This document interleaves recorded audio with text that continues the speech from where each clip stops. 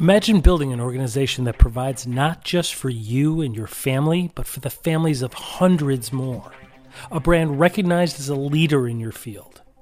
Why is it that some leaders are able to inspire a team and have a profound impact on our world, while others attempt to beat their teams into submission through micromanagement and managers who, regardless of title, are not leaders, costing their business to lose great talent and resources through attrition and toxic culture, ultimately running a great brand right into the ground?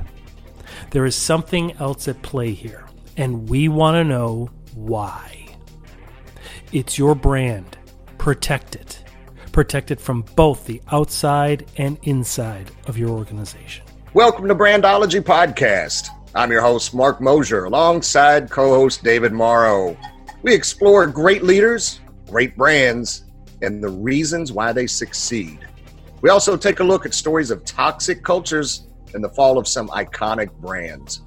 We'll play brand trivia and interview some of the leading entrepreneurs in today's business world. Thanks for joining us today. Welcome to the episode, and please don't forget to subscribe and follow. Let's begin. Welcome, everyone, to Brandology Podcast. I'm your host, David Morrow, with co-host Mark Mosher. Mark. Hey, David. Hey, good to see you, although we can't see you. Yes. How is everything going today, Mark? Good? Very well, thank you. Excellent. Awesome. Today's special guest is Deana Haworth. Deana, welcome. Thank you. Thank you so much for joining us. Deana has her assistant, Sunny King, with her as well, who may join us in a little bit, and she gives us the thumbs up. So let's just start from the top. Deana, can you just tell us kind of who you are, what your background is, and then we can get into what your organization does. Yeah, sure. Hi, everyone. I'm Deana Haworth. I'm the Chief Operating Officer at Hirons. Hirons is an advertising and PR firm that is headquartered in Indianapolis, Indiana, and we also have offices in Chicago as well. Okay, great. And what's your background in? How did you get into that? Yeah, so I have a kind of an interesting story. I've been at the firm for 20 years, which makes me a little bit of a unicorn. I started my career as a professional at Hirons as a PR specialist.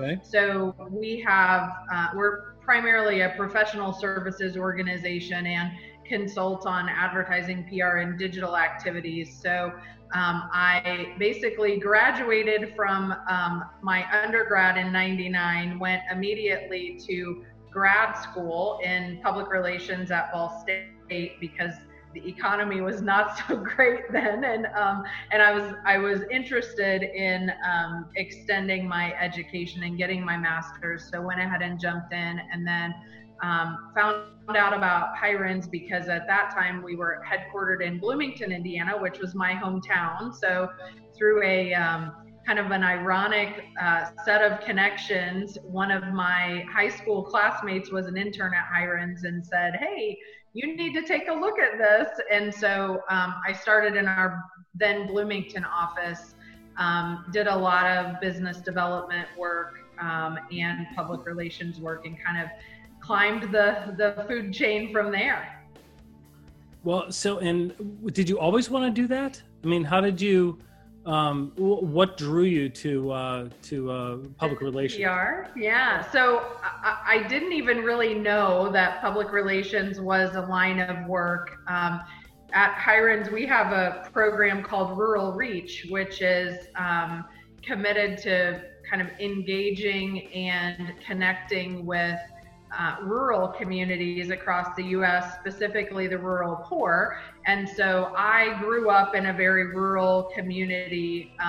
It could certainly have been considered rural poor at certain parts of my life. So like many that we see in rural communities, I only really knew about teachers and bankers and just because of our proximity to Indiana University, kind of college professors, right? And so did not have a ton of exposure to the professions that are out there, but got really involved in journalism, so the high school newspaper, and had a lot of great support from teachers and advisors, kind of connected that into my college decision because I chose Franklin College, which is a small liberal arts college just south of Indianapolis. And they have a really good high school journalism camp that they do every year. And so they kind of hooked me in. And so I came in as a journalism student intending to be a journalism professor and newspaper advisor because, you know, that's what I had exposure to, and I really enjoyed it. And through that program was connected to an internship that helped me kind of open my eyes to the field of public relations and what all that could mean. Have you stayed in touch with Franklin? Actually, I was just appointed to the board of trustees in the fall, so they're a client of ours. We actually we do cybersecurity work for them, and we work with their IT team. We like them. Yeah. So Mark and I go on site. Yeah, we help them with their strategic planning in terms of IT and things like that.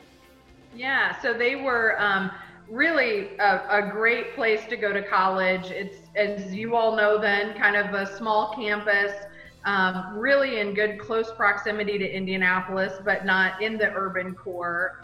They have about 1,100 students, and so it's super small. But yeah, I've stayed involved and kind of in touch with the college, and then was recruited to the board. And I've actually also just agreed to teach their 400 level PR class this fall. So we're going to be enjoying some virtual learning, I think, with their students. That's fantastic. I find it interesting. We talk with so many leaders from so many different types of background, but the one common thread that I think, David, you'll agree we continue to see is leaders, really outstanding leaders that come from small rural. We've had a couple really strong leaders that came from actual farming, from a working farm. Yeah. Yep. And some of them have really been just lived by very simple means. So it's really neat to see that kind of connection. And I'm anxious to hear with your experience and your diverse background.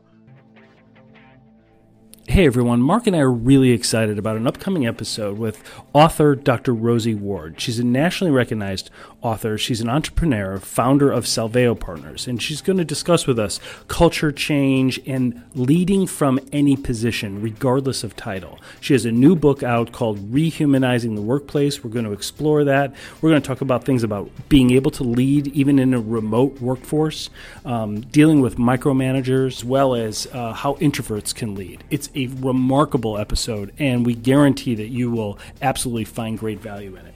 So please don't miss it. And as always, thanks for listening. Now back to our episode. Was there any one person or any one event really that maybe kind of inspired you or got you going or motivated you to do something? That's a good question. I think really early on, I had an interesting set of experiences. My dad is a serial entrepreneur, is a kind of a polished way to say it, but he was just a really aggressive small business guy my whole life. So it was everything from kind of running a painting company to hog farming to running a baseball card shop back in the 90s when baseball card shops were all the rage. We sold Beanie Babies, we did flea markets. I mean, we did kind of the whole entrepreneurial journey, if you will. And if you're familiar with some of those settings, whether it's, retail in a small town or, flea markets and antique malls and so forth, you really see an amazing cross-section of people in those environments. And he and my mom were always really focused that we treated everybody the same, right? And he had a very eclectic group of friends and folks that, we served through the various businesses. And so I think that like genuine entrepreneurship and kind of partnership that he instilled in me is important still to how we work today. I mean, as you all know, in consulting, the kind of stickiness and being able to work with any range of clients is so important. And I think that's made a really big difference, both in kind of connecting internally with our employee owners and externally with our partners and clients as well. That's excellent. Can I ask you, what's your, I'm sure you're familiar with, Brene Brown and Simon Sinek and all of that thought leadership. What's your why or your purpose to your approach to public relations? It's a great question. We really focus on some basics as it pertains to public relations and specifically crisis. So we believe strongly that transparency matters and that speed to addressing an issue is also important. So our industry as a whole sort of gets labeled as, spin doctoring or covering up or whatever kind of negative interactions you could have about public relations. And it really is trying to help our clients tell their story in the most kind of clear and direct and compelling way. So that's excellent. So let me ask you this. When you talk about crisis, and I mean, we deal with PR firms because we do cybersecurity. When there's a data breach, right? When it's a data breach, it is not about the Excel spreadsheet and the passwords and the emails and the data or even the intellectual property sometimes that they stole or published for sale on the dark web. It's about the fact that you have to call and contact all of your customers and tell them that you lost their stuff and their private stuff, right? And there's case study after case study about, law firms that have been around for 40 years that close within 6 months after a data breach. And people spend so much money on developing their brand, and yet they don't take protecting their brand serious enough. What are you guys seeing in terms of PR? Do you guys get involved with things like that, or tell us some of the crises that you protect? Yeah. So we do a lot of work in the cybersecurity and data breach space. Many cyber insurance policies, as you know, actually cover the PR component of the work that needs to be done around a data breach. Just kind of with the acknowledgement that the lift that is needed on the crisis and public relations front in a data breach is huge. So those data breaches for us have included a number of different kind of ways that we've been involved. So in some situations, we are kind of that next level. So we're representing a financial institution or someone else who has been impacted by a data breach elsewhere, right? So there's all this trickle down effect that can sometimes happen. So in that situation, you're talking about data security to someone and it wasn't your fault that the breach happened in the first place, right? So kind of making sure that you are positioning yourself as the player in the right role in the crisis is very important. We also know as many different types of companies are hit by these data breaches now. So it could be a professional services firm like a law firm that you're talking about. It could be a retail organization. And so we try to acknowledge the relationship that the organization has with its customers. Was this a personal relationship? Was it a business to business relationship? Is government involved as a customer, right? Because your credibility is going to get hit there. We advise our clients from an issues management perspective a lot of times. And so issues management is getting upstream from crisis and identifying possible challenges that your organization may face. And today, always a breach, a data breach, a cyber breach is going to be one of those things that we talk about. So we try to make sure our clients are as buttoned up and protected as they can be, knowing that, something can always go wrong. But we work with clients that are both in the kind of the auditing space and the insurance space as well.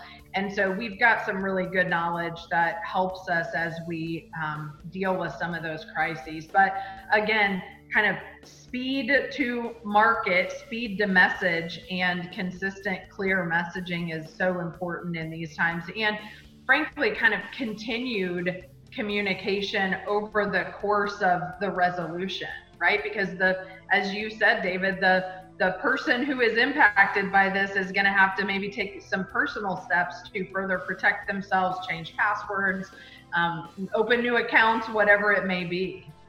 Hey everyone, Mark and I would like to invite you to listen in on our 2 bonus episodes, a 2-part series on the rise and fall of one of the world's most iconic brands.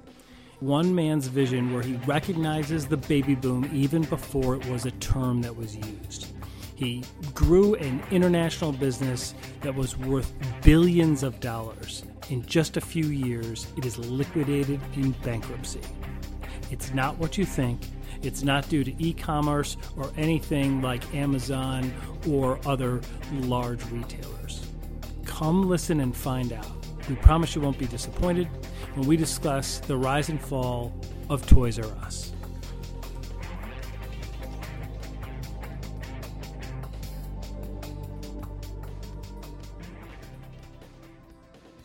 Yeah, that's some really good insight. That's some really good information. I'm curious, what are maybe some key initiatives that you're involved with or that you're excited about that you've got going on? So as an agency, we are just kind of at the early stages of being an ESOP. So we're fully 100% employee owned. Our founder and board chair, Tom Hirons, founded the company 42 years ago. It's funny as you look at organizations as they grow over time, sometimes people think that we're really big and established and kind of a player in the market. And I'm like, well, we've only been doing this for 42 years. And Tom always jokes that in the first employee handbook that he wrote, he said that on an employee's 10th anniversary, they would be awarded a toaster oven. And he did that because he didn't think that they were going to be in business for 10 years, much less have employees for 10 years. So as a kind of nod to our entrepreneurial culture, we still do toaster ovens at your 10th anniversary at Hiron. So as Tom was kind of looking at what he did next in his career, and trying to decide about retirement or other transitions, it was an important time for our agency, because not only did we have to kind of tackle the succession planning that came along with that, but also the ownership structure of the agency. And the ESOP has been really great for us. It was the best match for our employee culture and our retention and recruitment approach as well. We do a lot of work in mergers and acquisitions in our company. So we're, helping clients navigate being bought or purchasing a company or partnering with a company. And so we know no matter what you do, things change. And so this ESOP approach was really important to us. We had a 10-year plan to become 100% employee owned, and we did it in about 6. So we were able to really accelerate, and it's been really wonderful for our employee owners. That's excellent. So let me ask you a little bit about leadership, because leadership is definitely a trait that when people look to get public relations, they're looking to get the media handled for them, right? They're looking to get advice. They're looking to get counsel, right? Would you agree that, that leadership and leading can happen from any position? It doesn't matter about title. Yeah, absolutely. I mean, I think as you look at our current workforce, right, you have a 3 or 4 generation workforce now, depending on how you count it. And as we've gone through this massive transition with, work from home and COVID and everything else, I think many organizations have seen some different folks step up and take a lead and say, hey, this new environment really works for me. As we counsel clients on thought leadership, right, and their executive positioning, if you will, we often suggest to them that it's important to have several different people within an organization kind of groomed and positioned as these thought leaders, because a single voice can certainly be effective, but the strength in numbers that you can achieve by having various experts or thought leaders kind of across your organization can be really beneficial to a brand. I talked a little bit about our Rural Reach program early on, and I mean, that was something that we developed just a few years ago, and have really enjoyed some good attention on the topic, and able to really provide some leadership as it pertains to that rural community and how important engaging the rural poor is for many brands. So when you, in your organization structure, how do you go about promoting, young resources to step up and lead? Like, they might not have a title of manager or vice president or whatever, or partner or whatever, but there clearly are leaders among the group, right? And how do we get them to express themselves and to step forward? Yeah.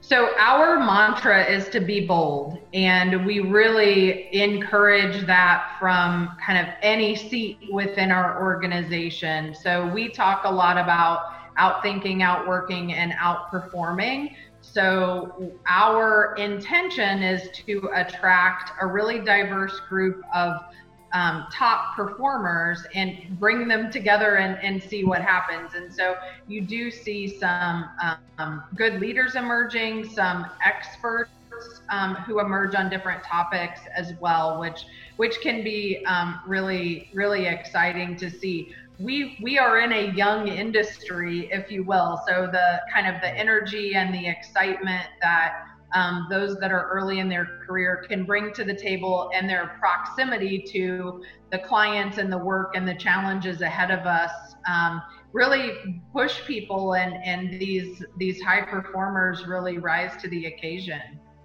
That's good. It's interesting when we ask a lot of the leadership about the next generation of leaders that's coming up and what they're looking for, and it's more often than not, it's to be bold. It's to speak up, have your voice heard. So that's interesting. I like your answer on that. Let me ask you, is looking back on your experience and what you've done, how have you seen technology change what it is that you do? Well, in our field, it's changed dramatically. So if you had asked Tom Hirons that question, he would say that he once employed the best typesetter in the state, and that he bought markers by the case, right? Yeah. And we do not have a typesetter on staff, nor could you probably identify one if you had to. Right. And we certainly don't buy markers in the same quantity. So just in the 20 years that I've been in the agency, we've seen so many things change. And as you look at public relations with the intersection of media and technology, it's changed really dramatically. I like to tell our new employees that on my first day at Hirons, I was handed a media directory that was like a book that was this thick, and was made to create a media list, which included like flipping through the pages and typing in to make my own database. We did not have smartphones. I had a Palm Pilot and thought I was pretty cool because like my calendar could sync, right? You're not dating yourself. I remember I still have mine. I kept all my legacy things as well. Love that. It's just, yeah, it's funny to think about that. And then like what has happened even in the past 5 months as we've all flipped to video conferencing and this sort of virtual workspace, things just happen so fast. I mean, social media and content sharing has changed our world dramatically. 20 years ago, you had to have the wherewithal to kind of get in touch with a reporter, whether that was a print journalist or a TV broadcaster, and kind of hook them into your story and help them and encourage them to help you amplify it. And now, a single tweet or a blog post can really take the media by storm. If you look at how we promote things now, if you look at how we respond to crises, it is so fast. And the heavy lift that comes from tracking all the data is just huge. Yeah, we see changes, and it seems to change at a more and more rapid pace all the time. Yeah. Yeah, when we do media training now, we're training people how to do Zoom interviews as opposed to kind of the on-camera, person on the street. It's fascinating. Yeah, it really is, and I think with COVID, it changed the pace at which everything was changing. It was all going that direction eventually. It was all moving in that direction, but it just seemed to exponentially accelerate in the last 3, 4, 5 months. Well, let me ask you, with everything you've done and with some of your really cool key initiatives, what's the future look like for you or for the organization?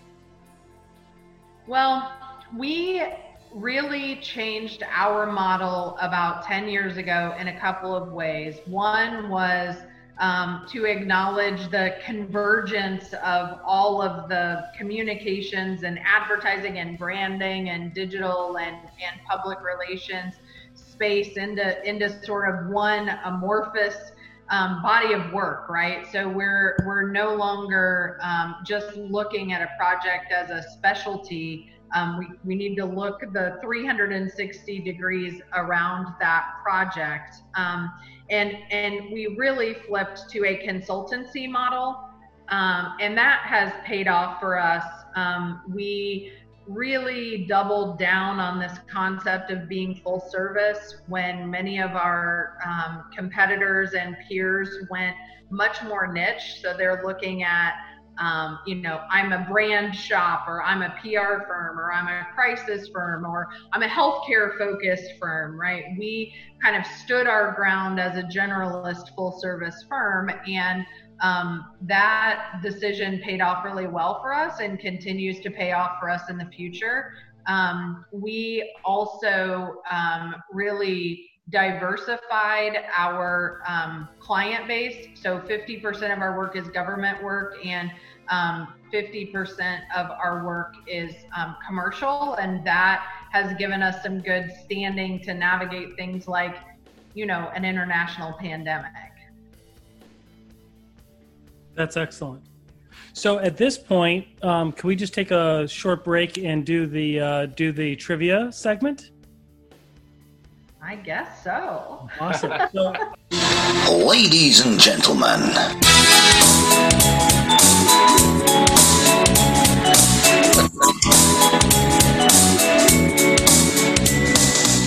welcome everyone to Brand Culture Trivia, where the points don't matter, but the brand does. In this segment, we play a trivia game against our guest. I'm your host, Mark Mosier, along with my co-host, David Morrow.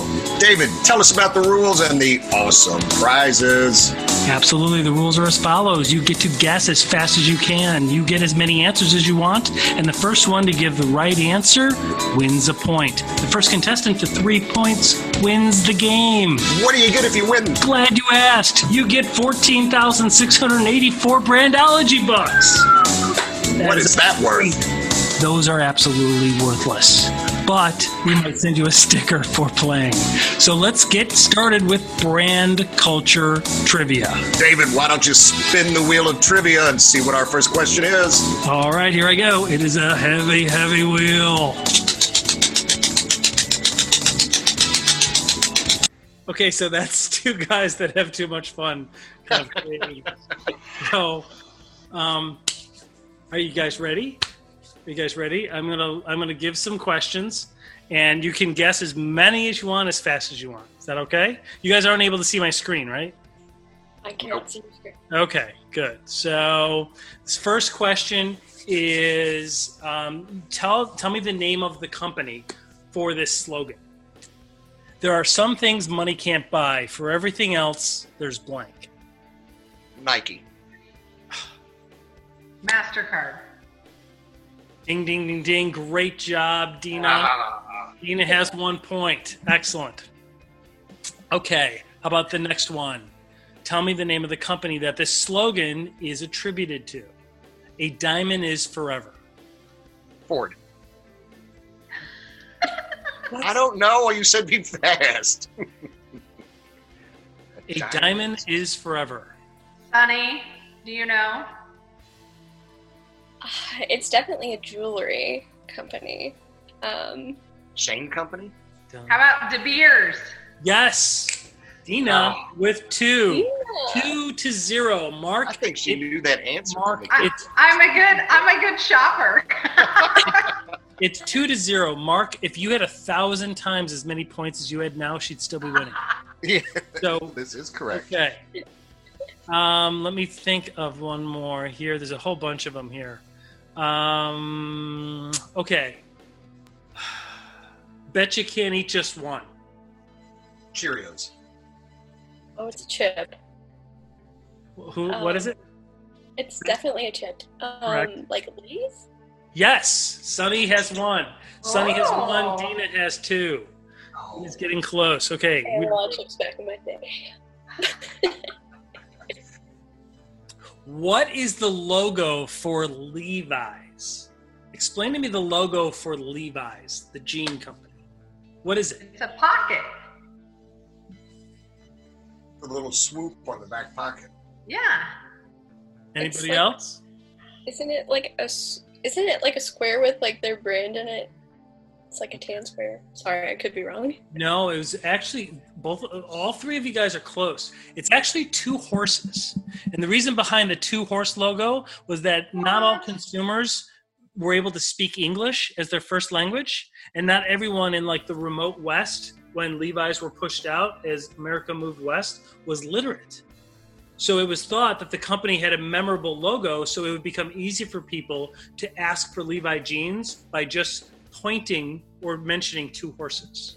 Oh. We all learn things. This is not just a game. This is knowledge. This is good branding. Yes, this is knowledge. What is the? Well, you guys won't. Okay, I'll see if you guys know this. Deana may know this. Sunny may know this. Mark, you're not going to know this. What is the? I have full confidence in my co-host. What is the largest oil business in the world? The largest oil and gas business in the globe, the whole world. Which one is it? I was gonna say Exxon. It would be my guess, I was but going to say BP. I thought BP at first, but I think Exxon's bigger. That's what I thought, and it's actually the China National Petroleum Corporation. It's the largest integrated energy group in the whole world. It has the biggest oil and gas corporation. Its headquarters is in Beijing, and it has it holds proven reserves of 3.7 billion barrels of oil. See, That's a lot. it's not just trivia. that was a stumper. Game of knowledge. Okay, what company is based on this slogan? The happiest place on earth. Florida. Disney. I was like, this. Deana wins. Deana, you are the winner of, 14,654 Brandology bucks. Nice. I'll try not to spend it all in one place. We're wheeling it back. in for, We're David. wheeling it out to you. That is Nice. Hey, thank you so much for playing. That's great. So let's get back to the episode. And now we're going to trail back to the episode. Wanted to thank you for playing. Both Sunny, Deana, that was great. Mark, you were terrible. Yeah, Awesome. I know. I'm going to have to practice. Great work. I even showed you the answers ahead of time. Let me ask you about this.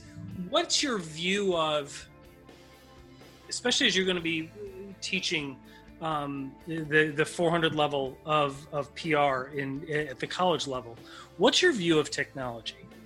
Like, how do you view technology, the integration of technology right now? Well, I would say that part of my view of technology is inspired by the fact that I have a 6-year-old son at home who is amazing me every day with what he can do and what he can find and how he learns on his various devices. So part of it is that we haven't seen anything yet. I think we will continue to morph and learn things. Much to my 12-year-old son's dismay, I made him take piano lessons for a number of years. And I will tell you, I had a real aha moment as it pertains to technology, because he has a wonderful instructor who also teaches at Butler and is just a great teacher. And as he was completing his lesson one day, she said, "John, I want you to listen to XYZ concerto and tell me about how you feel about it at our next lesson." And he, without even missing a beat, says, "Alexa, play XYZ concerto." And like in the moment, it was playing in our living room, right? And so this concept of like voice search, right, just is so organic in his life that he didn't even think twice, and he couldn't have even fathomed like sitting down on a laptop and Googling it, right? It was just immediate and literally at his fingertips. And so I think we really need to learn from the young ones about what technology is going to mean and how they want to interact. I mean, we had my son's 6th birthday via a Zoom call, right? And so he knows video and this interaction with technology just in a very organic way in his life, and we're going to have to acknowledge that and understand what it means. That is a really great summary. We really have come that far from the card catalog at the local library to the World Encyclopedia to a 6-year-old. Right. To be Sonny, Alexa to like Sonny, a card catalog is a card catalog is a shelf that it's a series of drawers that have all these little cards that used a system called the Dewey Decimal System that helped us find things to be able to locate them. My first real job was as a library page. Right. So you're there we go. The language. Yes. One thing we always like to get some insight on, and I always enjoy asking our guests and the leaders from around the country, what are your thoughts on how can this culture shape a brand? Well, I think you could find many, many case studies that say culture is the brand at this point. We do a lot of work in employee communications, employee engagement, and the important role that your stakeholder engagement plays in how people feel about your brand and how they engage in it. We have a system called concentric circles that we recommend in complex communications environments, and it's really based on this concept of exhaustive target audience identification, so understanding all of the people that your brand can touch, and then announcement by announcement, news item by news item, kind of understanding what order your stakeholders and your constituents would like to hear information. There's a feeling of, I already knew about that, or they already told me before I read it on the internet or received a breaking news email about it. So we really think that communication and engagement can play a big role in developing the culture of an organization. That's really good. That's very insightful. I appreciate you sharing that. As we kind of wrap it up, I wanted to absolutely thank you for some of the inspirational words you've given, some of the transparency, and some of the insight into the things you've done. And the listeners, I know, appreciate that. One of the questions that we always like to ask, and I know the listeners always enjoy, is when you were a kid growing up, what did you want to be? Oh my gosh. My son just asked me this the other day, so I was laughing even thinking about it. So I wanted to be either Wonder Woman or a doctor. Great choice. Both strong choices. Yes. Yes. I maybe ended up somewhere in between, I guess. Yeah. Well, I appreciate you sharing. We've gotten everything from, astronauts to president to ruler of the free world. Yeah. I'm not even sure what that is, but well, thank you for sharing that. Thank you for your time, and thank you for playing trivia with us. It was very enjoyable, and we'll be sure and get that prize right out the door to you. Absolutely. They are shipping it out. Sonny, thank you as well. We appreciate the help. It was great. Thank you very much for joining us. And Deana, thank you so much. We really appreciate it. Yeah, is there anything that you would like to ask us, or is there anything that you feel we should have asked or could have asked that we didn't already? Oh, well, I have one very important question, which is, who is your dream podcast guest? Oh, that's an interesting question. Wow. That's an interesting question. And the tables have been turned. Interesting. Well, I don't really know right offhand. I mean, there's so many. Honestly, my dream personally would be like Steve Jobs. Like, I would want to interview him because I've read so much about him, and I want to interview him to ask him about, what he was like personally, right? Because people talk about, we all know what he said and quotes that he's made, and in his biography, and there's that. But I would want to ask him, along the way, how did he know to go back? Like, he had left Apple at one time. I would want to know things about that. Like, what drew him? David's the cerebral one in this relationship. See, I would go for sheer fun, just total shock value, just not knowing what's going to happen next, and have to go with like a Joe Rogan. Oh. Yeah. Well, sure. Yeah. Just because you have no idea where that train's going to come off the tracks at any given point. Yeah, that's exactly right. I thought we were talking about like people in history. I thought we were talking about like historical figures. Whoever, it's your guest of choice. I think you guys did great, so we're absolutely grateful, and thank you. All right, thanks for having us. Yes, thank you both. Have a wonderful week.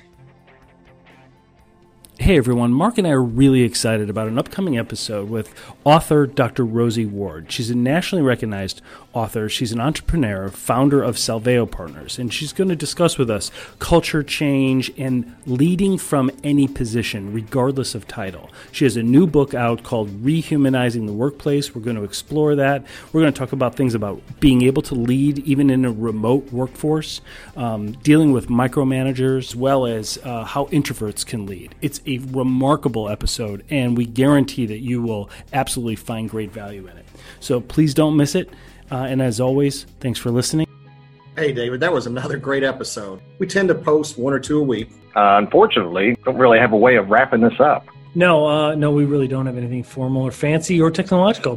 Thank you for listening. Please follow and subscribe, turn notifications on so that when we post the next episode, you will be notified of the new content. Thanks, everyone, for listening. We really appreciate it. Everyone, thanks for listening.